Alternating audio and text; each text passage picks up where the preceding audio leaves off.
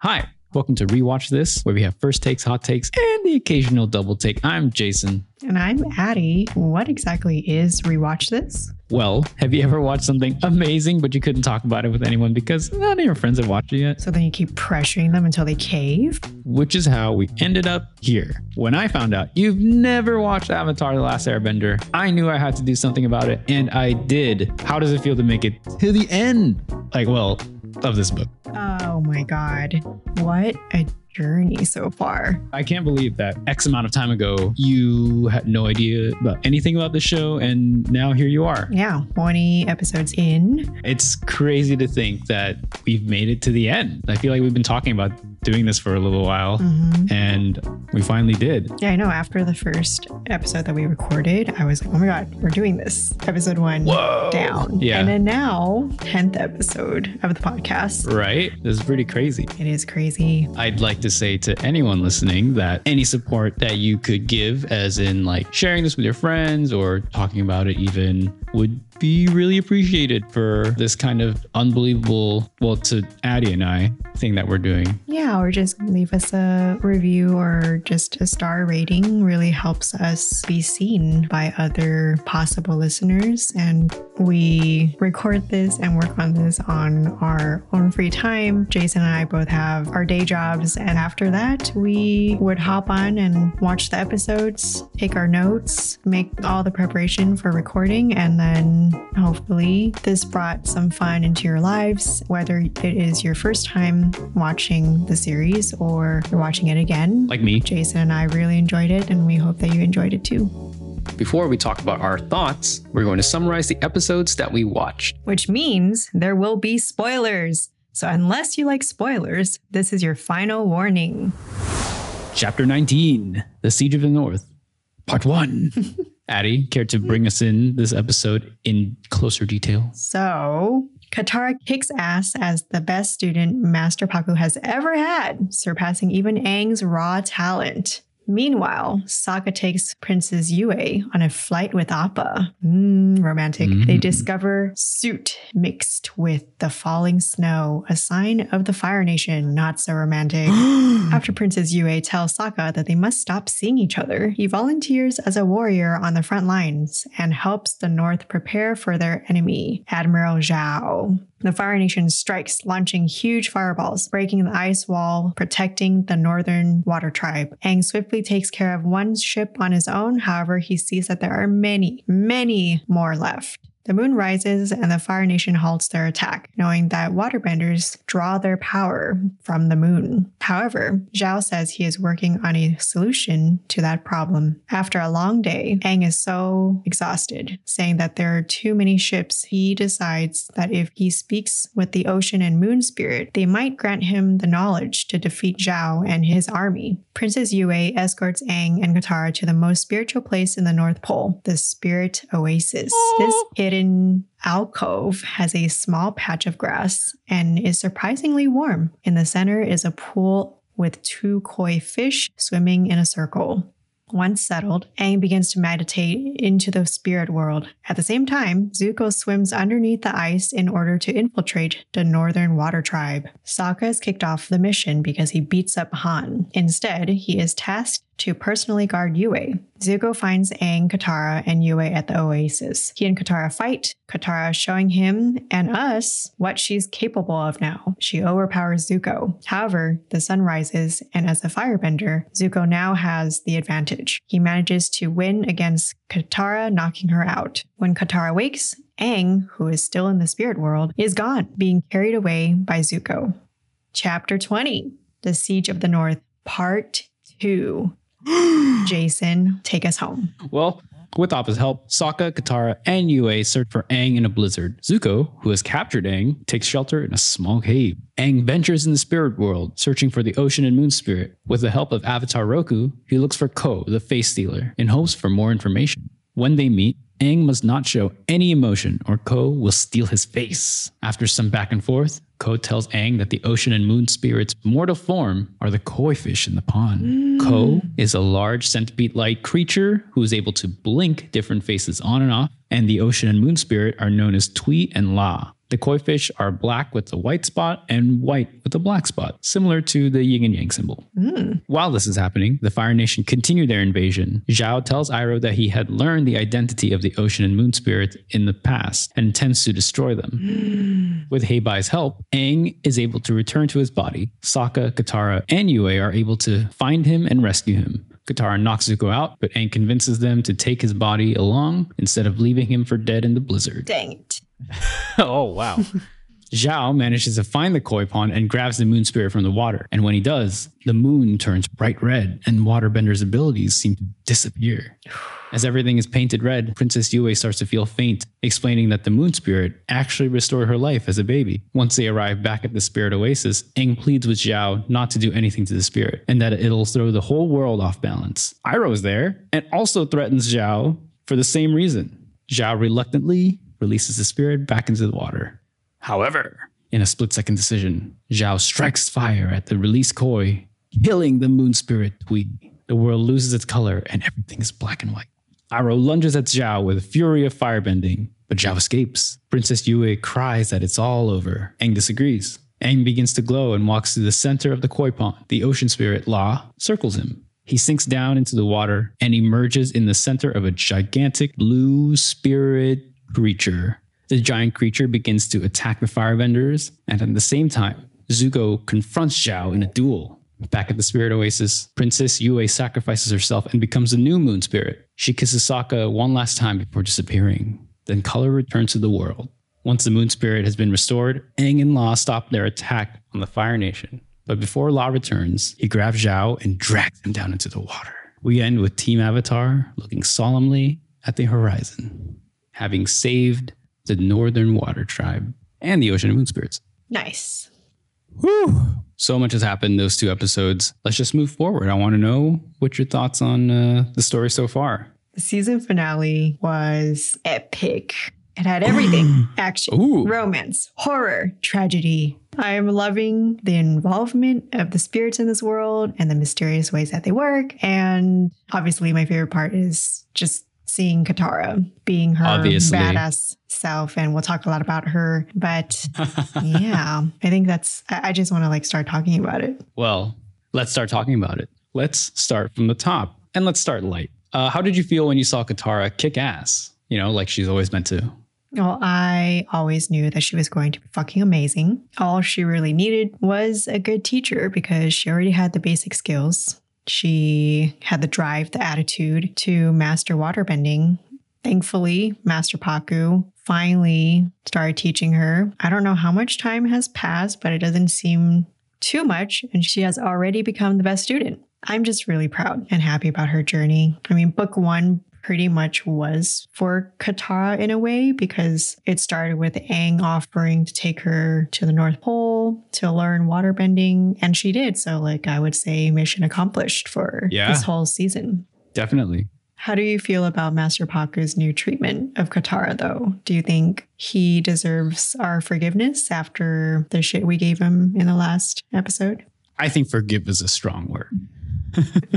I'll tolerate him. I love the fact that he's changed his mind and is willing to teach Katara. I hope he is able to do that moving forward to teach other young women who are wanting to be warriors and not just learn healing, Mm-hmm. So I guess it leads to be seen if he can keep it up. But for now, I think he's taking a step in the right direction and I have to give him points for that. Meanwhile, Sokka and Yue were on a not so romantic ride on Appa. What started out romantic. Yeah. And then not so romantic because as they were flying in the sky, they started noticing soot fall. How did you feel seeing that? Because when I saw it, I was like, oh, shit. Yeah. I felt like it was such a smart way to convey visually that something evil and impure was coming their way. Mm-hmm. The black soot kind of dirtying the purity of the white snow that's on the grounds, the air, even the water was getting polluted by the ship's oils and exhausts. And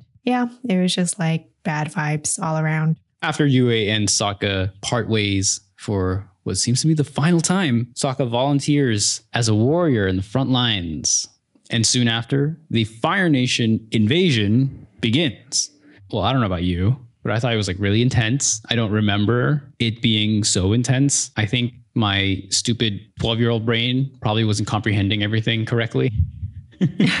And so when they were launching fireballs and like breaking down protective barriers, it felt really hopeless. They have range and waterbenders, have to go out on ships. And this feels really thought out on the Fire Nation's side. What did you think of the invasion? It was brutal. They broke down a lot of the walls and barriers from afar, where the waterbenders cannot attack them by launching huge fireballs. And they knew about the moon and how it makes the waterbenders stronger, so they stopped advancing at night. They, like you said, were very prepared, and they also heavily outnumbered the waterbenders. So once they were able to land, they just stormed the city with their tanks and everything. And yeah, it's a pretty solid battle plan if I have to give them the credit. While this is all happening, how do you feel about Aang's determination to defend the city? He was able to take down some ships. Did you have any favorite moments? I love seeing Aang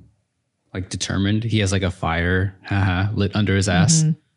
There was a line in there that he said, I wasn't there for my people, but this time it's going to be different. And that made me so sad, but also it got my adrenaline rushing, right? This is the resolve that we want to see from our avatar. And, when Aang went and took down the ship, there was a lot of fun moments. I think my favorite moment was when he kicked the catapult and then the catapult kind of destroyed another catapult by ripping it out of the boat. Very, very clever. Yeah, I love that. But then all of that gets upended when he flies up and sees 40 ships. And then he's just like, oh my God. Yeah, there's just no way that he would be able to take out all the ships on his own. Yeah, no way. As the battle goes on, Zuko prepares to infiltrate the city on his own. And there was a very sweet moment shared between him and his uncle. What did you think about that? I think, especially on a rewatch, the scene fucking sucks because it pulled on my heartstrings way too much. I straight don't remember this scene. I can honestly say that I do not remember. It was so touching. Iroh got very vulnerable. We learned that he lost his son, and Zuko acknowledges that. He doesn't brush it away. That alone was so meaningful. This is mutual love happening. Yeah, I think this is one of the first truly tender moments between the two of them. Yeah. And I thought it was very cute the way they ended the scene where Iroh was telling him, make sure you have a jacket on. Remember your breath of fire. Remember this and that. And I'm like, I remember hearing those things, except the breath of fire thing, Did you have anything to say about that real quick? No, I am just now really intrigued about what happened to Iroh and his son. Yeah, very curious to learn a little bit more about that. Maybe we will. Zuko leaves the ship and has this elaborate infiltration scene where he follows these seals and goes underwater and ice and stuff like that. What did you think of his kind of determination? I think it's one of those times that I have to give Zuko credit for being extremely smart and observant. Yeah. So, for example, he followed I called them turtle seals down. I think you're right. So Zuko spots them and they're diving into this hole in the ice, and he thinks to himself, well, they're probably going somewhere that they can also resurface, which means he can follow them and find a path inside. He is pretty brave to be jumping into the icy water and getting possibly trapped under the ice. Good thing he can firebend himself to warm up or melt through the ice, which he actually had to do later on. So as that's happening, Princess Yue takes Aang and Katara to the Spirit Oasis, the most spiritual place in the North Pole. When we first walk in and you see the scenery, what did you think of it? And what did you think of the koi fish there? I thought it was really beautiful, especially amongst the icy environment that's on the outside. I wonder how it ended up in there in the first place. I forget if they talk about that in the episode. I feel like it was probably always there. Because it's so warm and spiritual, I guess the ice just kind of froze around it. Well, if you wanted a place to connect spiritually, this would be it. Yes. What did you think of Aang traveling to the spirit world as he was there? I thought that for sure the koi fish had something to do with it. Didn't know that they were the spirits until later. I first thought they were just like a hypnosis device that was helping Aang get into the spirit world because he literally saw the yin and yang symbol as the two fish swam in circles. In my notes, it just kind of said, cool yin yang koi. So when Aang gets into the spirit world, it's actually quite scary. It's like a very desecrated looking forest / swamp. And then he encounters this guy who has monkey-like features. He's a very strange guy, but he wanted Aang to leave him alone. And then Roku shows up and was able to give Aang some advice. Advice finding a certain someone. But first, before that, Zuko manages to find the spirit oasis. I don't know how. He just does. He's a smart guy. And he has to fight Katara, who is defending Aang, meditating. His spirit has gone in the spirit world and his body is kind of just left there. She and Zuko fight. And I was wondering, in this quick battle, how do you feel about it? And what did you think when the tables kind of turned, when the sun started to rise? Yes. In the beginning of this episode, she wasn't fighting an enemy. So this is kind of the first time we see her going really hard. So I imagine she was holding back a bit on her classmates. Sparring partner, but here she was protecting Aang with all that she's got. Zuko's like taunting at her and she's not letting him get to her. Is it weird that I ship them again? I just love a good enemy turned lover story. I don't think it's that weird. Anyway, she and Zuko were almost evenly matched with both taking hits at times. And I was like at the edge of my seat watching it. I was sure that Zuko was going to best her because he just has more years of training than she did. But she has the moon on her side. Unfortunately, that's the table turn you're talking about. The sun rises and Zuko eventually does knock her out. It was a really fantastic battle. We got to see both of them being very creative with their fire and water bending. And I think they'll probably have a rematch again someday. Maybe next time, more epic, and Katara will win. Oh, yeah, I agree. I love it when two kind of opposing elements fight. It was beautiful. I love the choreography. It was really creative. And I think my favorite moment was near the beginning of the fight when Katara kind of trapped Zuko in a sphere of water and then froze the sphere. And then Zuko burst out and be like, oh, you found a master, I see. Yeah, that's probably my favorite part. Yes, loved that little trick. Back in the spirit world, Aang has to go meet Ko, face stealer, who is a spirit so old that he remembers the moon and ocean spirit crossing over to the mortal world. Avatar Roku warns Aang, though, that he must not show any emotion, otherwise his face will be stolen. So I want to ask you, did Ko the face stealer live up to his name and reputation? And when we finally saw him, what did you think? Just the name itself gave me the heebie-jeebies. Making him into a centipede was the thing of fucking nightmares. And just like Aang going into his little cave was, high anxiety. We knew that Aang was being watched and followed. So finally, Aang comes face to face with Ko. And what creeped me out the most was realizing that every time he changes the face, it's a face that he has stolen. And one of the faces was from the monkey that was outside the cave. Yeah. Ooh. And I'm just like, that's not okay. I mean, I'm happy that it kind of paid off because Aang had a little scare before entering the cave when the monkey turned around and there was no face. And then we get to see it on Ko. That was a great payoff. Very creepy. Very. As much as he's terrifying, I do want to see him in action someday. I want to see him take a face. I also really want to know his story. Like, why does he do this? Was he a benevolent spirit and then turned toxic, kind of like, hey, bye? I don't know. So hopefully answers coming up in book 2. But freaking kudos to Aang for keeping his face straight. He almost didn't at the end. I would have lost my face for sure. And just like the whole centipede body alone, I would have lost it. What about you? Do you remember being terrified of Ko when you were first watching it? What about watching it now this time? And would you have kept your composure like Aang did? I'm just going to answer that second part first real quick because it's easy. Fuck no. I would have lost my face so fast. Glad I'm not alone. Yeah. Aang is insane for having survived that with a face. So Ko is actually something that is like deeply ingrained in my memory. Oh. He is super, super memorable and super, super interesting. I remember when I first saw him as a kid, I was just like, what the fuck is this? This guy is weird and creepy and weirdly so cool. I had the same questions as you.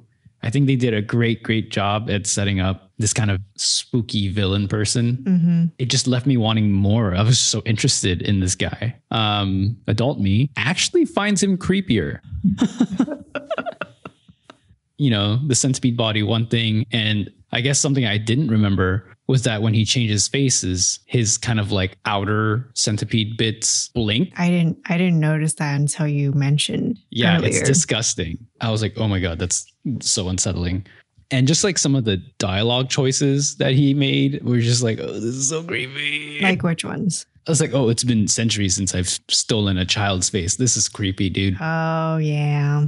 But again, it's just like this guy is so old. He's lived through many avatars. It's like, oh, we meet again, Avatar. It's like, you know me? I've known past you. It's just all so cool. All very, very interesting. I love it. Yeah, he mentioned that one of the avatars wanted to kill him because he stole someone's face that he loved.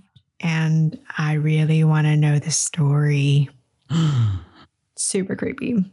Very creepy.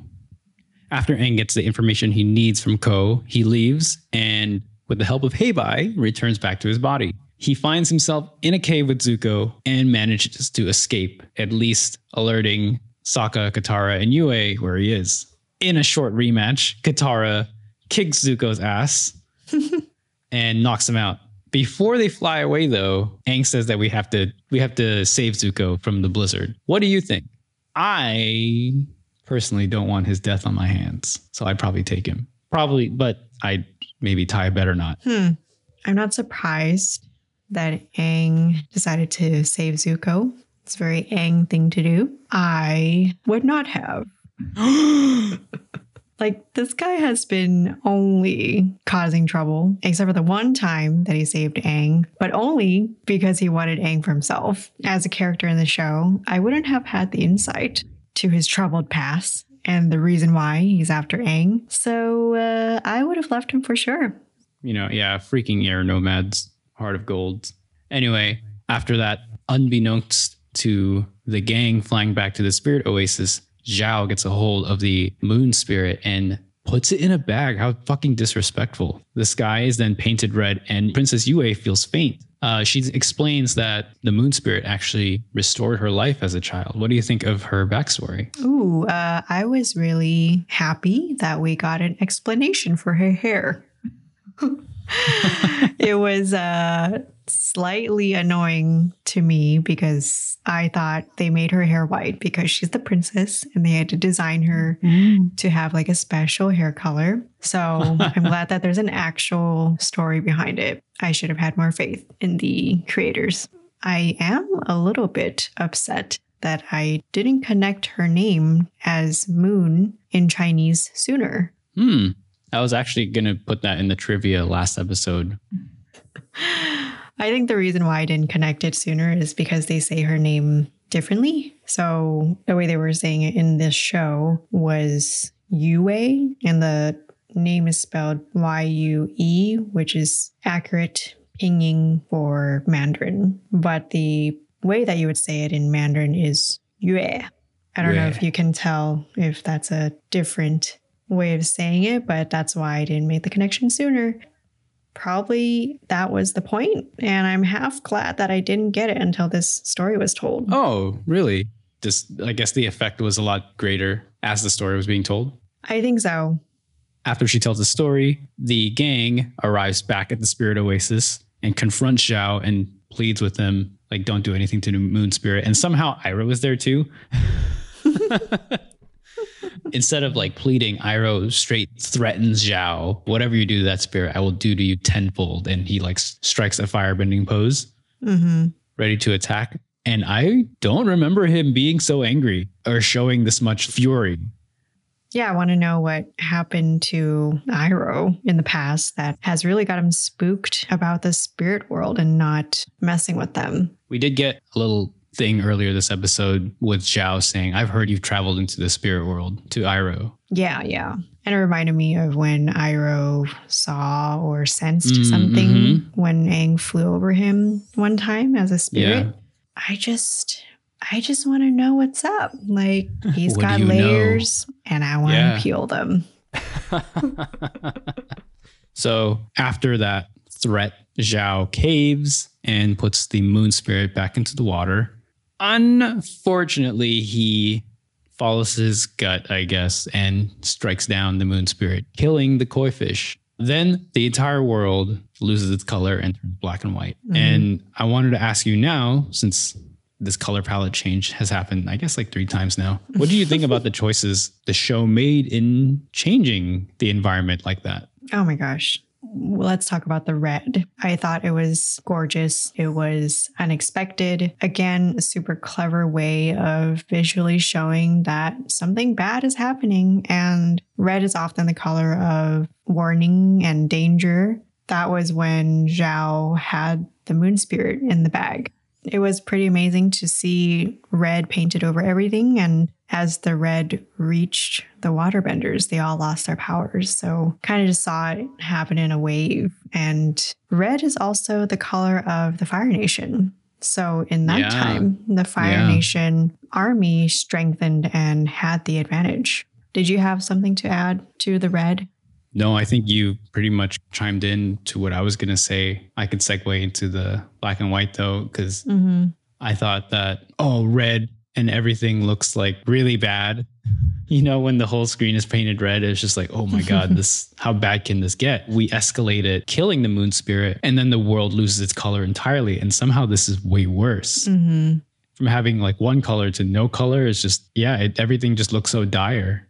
Yeah, like a world without color feels cold and dead. And that was the state of the moon spirit until it was resurrected. I think even as a young child watching this, they don't have to really think so deeply about the meaning of colors or anything like that, but they would get it. They understand that this color palette would bring a feeling of dread, hopelessness, and just some bad shit happened. Yeah. It really shows how important spirits are, especially the moon spirit, I suppose. Iroh and Aang said like the whole world was thrown off balance when the moon spirit is killed. And like I said earlier, everything feels dire and hopeless. And Princess Yue says like, it's over, it's all over. But Aang starts to glow and he says it's not over. And he walks into the middle of the pool. And I want to ask you to describe your feelings as this is happening and what your thoughts were. Honestly, I didn't know that it was the ocean spirit until I read the summary you wrote.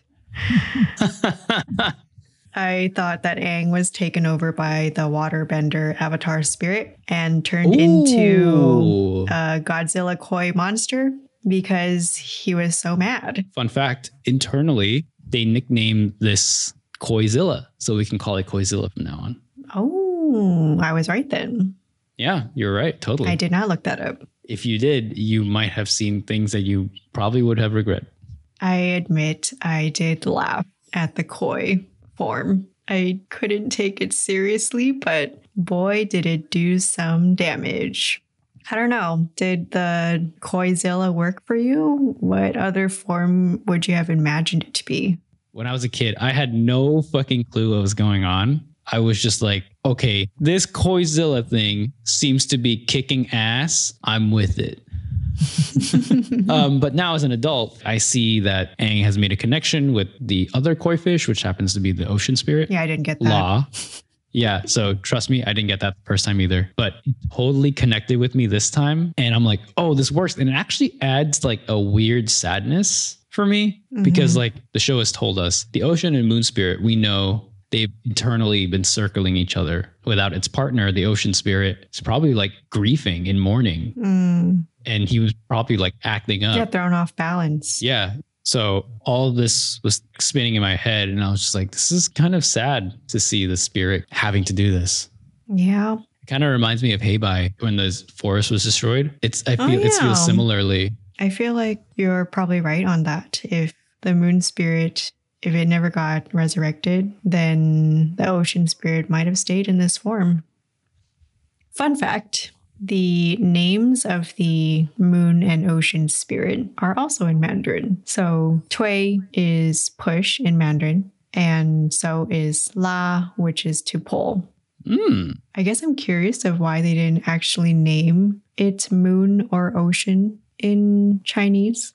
If I were to guess, it would probably be because waterbenders push and pull. I think they probably took inspiration from that. That makes sense. Yeah. Anyway, as Koizilla was attacking the Fire Nation and not the Water Tribe who was bowing, I realized at this point this is probably some like religious experience for some waterbenders. Zuko finds Zhao and attacks him, and they duel again. I don't know. I love this second duel that they have. I love that it's not like their Agni Kai. The Agni Kai was like flat, and this had like different levels. They were jumping from roofs to bridges and stuff like that. And I thought it was really engaging and really fun. Well, not for them. I want to know what you think about their duel. Oh, I really, really wanted Zuko to get Zhao this time because he had it coming. Yeah, definitely. At Agni Kai, he was bested by Zuko and then turned around and almost struck him. Bad sportsmanship. And then he tried to get Zuko killed. Yeah, it's just, when are you going to die? I definitely think Zuko was shooting to kill here. Yes. Well, unfortunately, Zuko does not get to do the killing here. But I am just happy that Zhao is dragged into the water by Koizilla.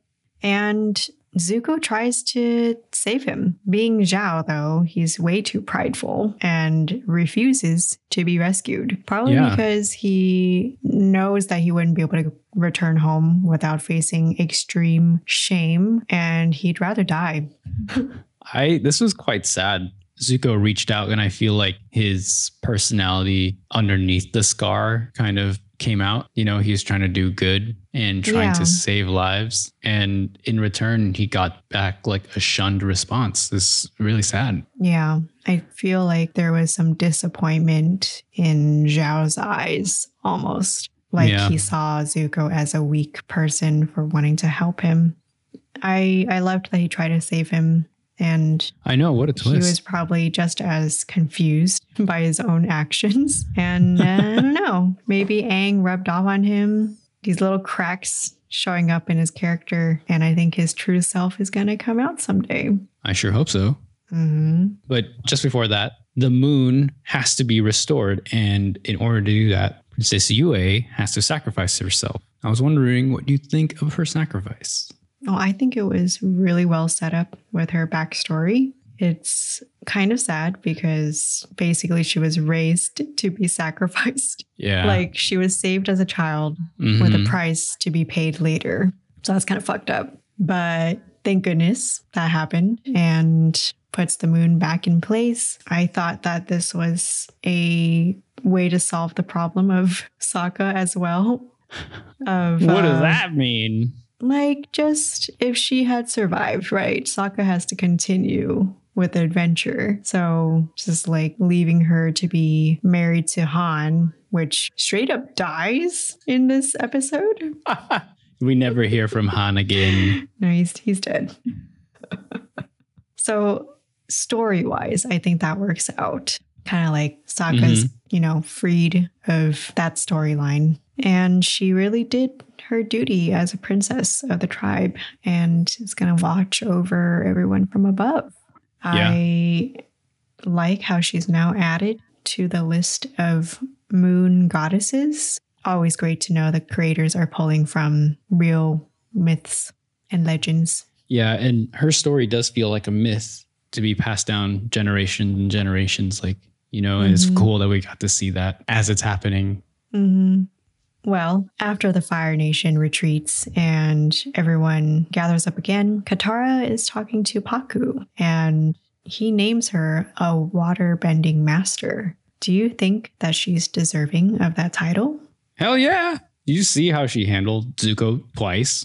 I mean, I feel like we haven't even seen the full extent of her abilities yet. And I feel like you can just do so much more with waterbending now than we previously thought. And I'm pretty excited for her. Sifu Katara, Master Katara.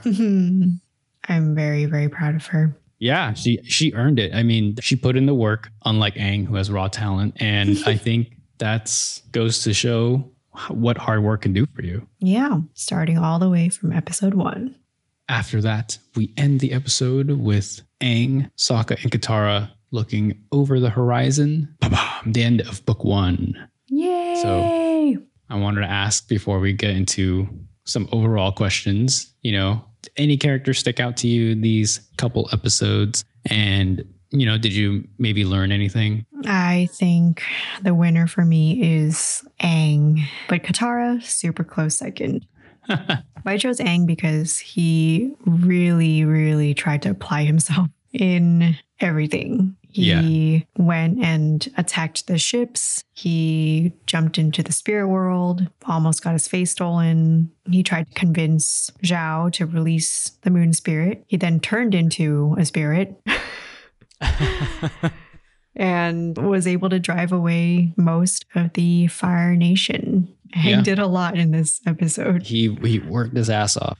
He definitely did his duty as an avatar this time around. And I know that he wanted to help defend the city this time because he didn't get to for his own city. I agree with you. I think Aang is probably the star these 2 episodes, but I will probably have like a little bonus star for Princess Yue. She restored balance to the world by ascending and becoming the moon spirit. So without her help, I think this could have all not ended the way we wanted it to. Quickly, moving on, I wanted to ask you, since we're at the end of season 1, book 1, some kind of like overall series questions. All right. I'll probably answer some of these too. From episode 1 until now, since you've never seen it before, how do you feel about the series? Do you like it? Do you love it? I like it a lot. I feel like love is coming soon. I love some of the episodes. I think like series wise, I have yet to like love it, but I like it a lot. I was fighting the urge to binge this and thankfully I have some self-control. Thankfully. But yeah, I just really appreciate all of the world building, every single detail. Drawing from real life inspiration really helps make everything feel more relatable and grounded. And I love that our characters, at least the main ones, aren't just black and white, simple characters. There's a lot of layers to discover going forward. So I'm looking forward to learning about them and having their pasts unfold as well. I love the adult themes that are subtly sprinkled throughout the series and being introduced to kids in a digestible way. Yeah, I feel like the show just keeps getting better and better with each episode. There's not that many filler episodes like some other shows, but to me, it kind of works because it's nice to have a break from the more intense episodes. Yeah, I share the same sentiment. Out of curiosity, what is something that hasn't worked for you? What's kept that like a lot from turning into love so far? I think one thing that bothers me are some of the plot holes and how things are resolved very, very conveniently. I honestly, I probably share the same sentiment as you, especially now. Obviously, I love the show. And really quickly, let's talk about our character's journey from episode 1 to 20. For me, I love seeing Aang break through his trauma and kind of face his avatar hood. I love that he got a second chance to save the water tribe, like the people of the water tribe. Yes, Aang went from carefree child to taking things way more seriously as the avatar and just braving a lot of the pressure to save the world. No big deal, right? Yeah, he got to face the trauma from the past, and that's a lot for a 12-year-old. I love seeing Katara grow into a powerful waterbender. She's always been strong, and I feel like now her bending has caught up to her personality. And for her brother, Sokka, he started off as basically a woman hater. Oh my God. Yes. Okay, not woman hater. He was not a woman respecter. And now... No, he loves women. Yeah. He knows now that there are women as strong as him and stronger. And I'm just happy that he's grown up a bit. Yeah. Just thinking back to the two of them in episode 1 in that little fishing boat, we've come so far. Yes, they have come so far. I think like Katara's journey, she probably, in my opinion, actually made more progress than Aang because she started from learning and eventually mastering the waterbending, where Aang is just kind of like raw power and doesn't really have to try that hard. And then Sokka has learned his lesson on sexism many times. I hope it sticks. Yep. Yeah. And he's really shown skills in battle tactics and building explosions and stuff like that. So I hope to see more of that version of Sokka. Same. And finally, Zuko. I feel like we've learned so much about him, and it's really more of our perception of him than his growth, I feel like. I think understanding him and reaching that level is just so interesting. Yeah, I wouldn't say he grew. Right. But, when we first meet him, he's just a one-noted spoiled prince. And now we know he's got a dark past and a reasonable motive to capture Aang. And he is highly capable. And deep down, I think he's a good person, but had terrible influences growing up. Yeah, you don't say. Do you have a favorite episode from book 1? Season finale came close because it was so very jam-packed with everything. Yeah. But my favorite episode of book 1 remains episode 18, The Waterbending Master. Ooh, wow. Okay.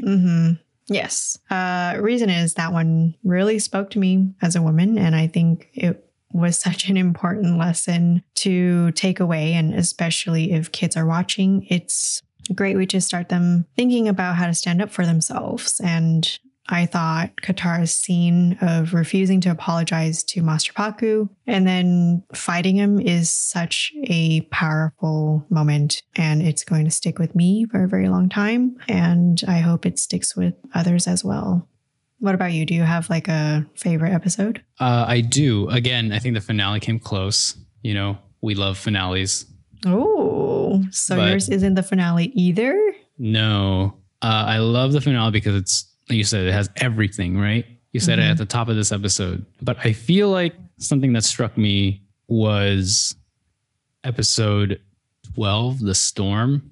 We got to learn a little bit more about Aang's backstory and Zuko's at the same time. And the way they told their stories, like the way they chose to share the backstories with us in parallel was very interesting. I don't know. It helped me understand both of these characters so much more. No, I loved that episode too. Yeah. Did book 1 surprise you in any way? Yes. Just how many adult themes they can fit in was incredible. I mean, I keep saying that it's like a show that kids watch and stuff like that, but honestly, it's for all ages. Yeah, just to name a few, obviously the issues around sexism, and they touched on oppression and the different choices that victims of war would make, like Sokka and Katara losing their mother, but stayed strong and good. Haru suppressing his earthbending powers because of fear. Jet taking revenge to an extreme where it doesn't matter who gets hurt anymore. And then refugees that had no choice but to serve the enemy in order to survive. I think that is just really, really great that they showed that victims don't all look the same.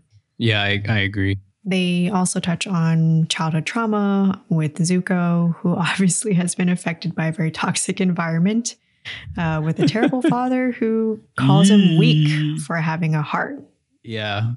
And at the end, we learn that he's constantly compared to his perfect sister, yet all he wants is acceptance from his father. Last but not least, Aang's trauma of having his childhood stripped away, and then he has intense survivor's guilt. And it's just like these kind of topics I feel we don't really talk to younger audiences about usually. Yeah. And they have done so in a way where it's just so tastefully woven into the story where it's not so on the nose. It's like a if you know situation. Yeah, that's something I appreciate about the show, especially on a second viewing. Now having the vocabulary to talk about some of these things, like you're talking about it. Because before as a kid, I think I might have like noticed those themes. I just couldn't put words to it.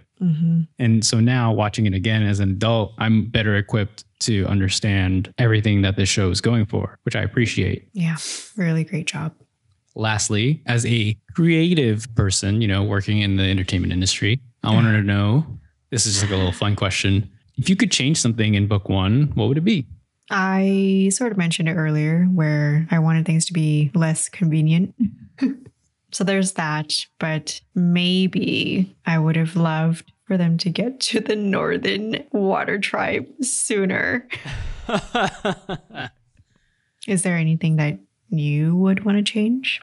I think for me, I always love a larger narrative. And even though I think the one-off stories are fun, I think I would like it if each episode was like directly more acknowledgement of the previous episode. They did that for some of the episodes, which I really enjoyed. Yeah, me too. I'd like one last trivia to send off book 1. Okay. Koizilla. I don't know why I was waiting. I don't know why I was waiting for you to respond.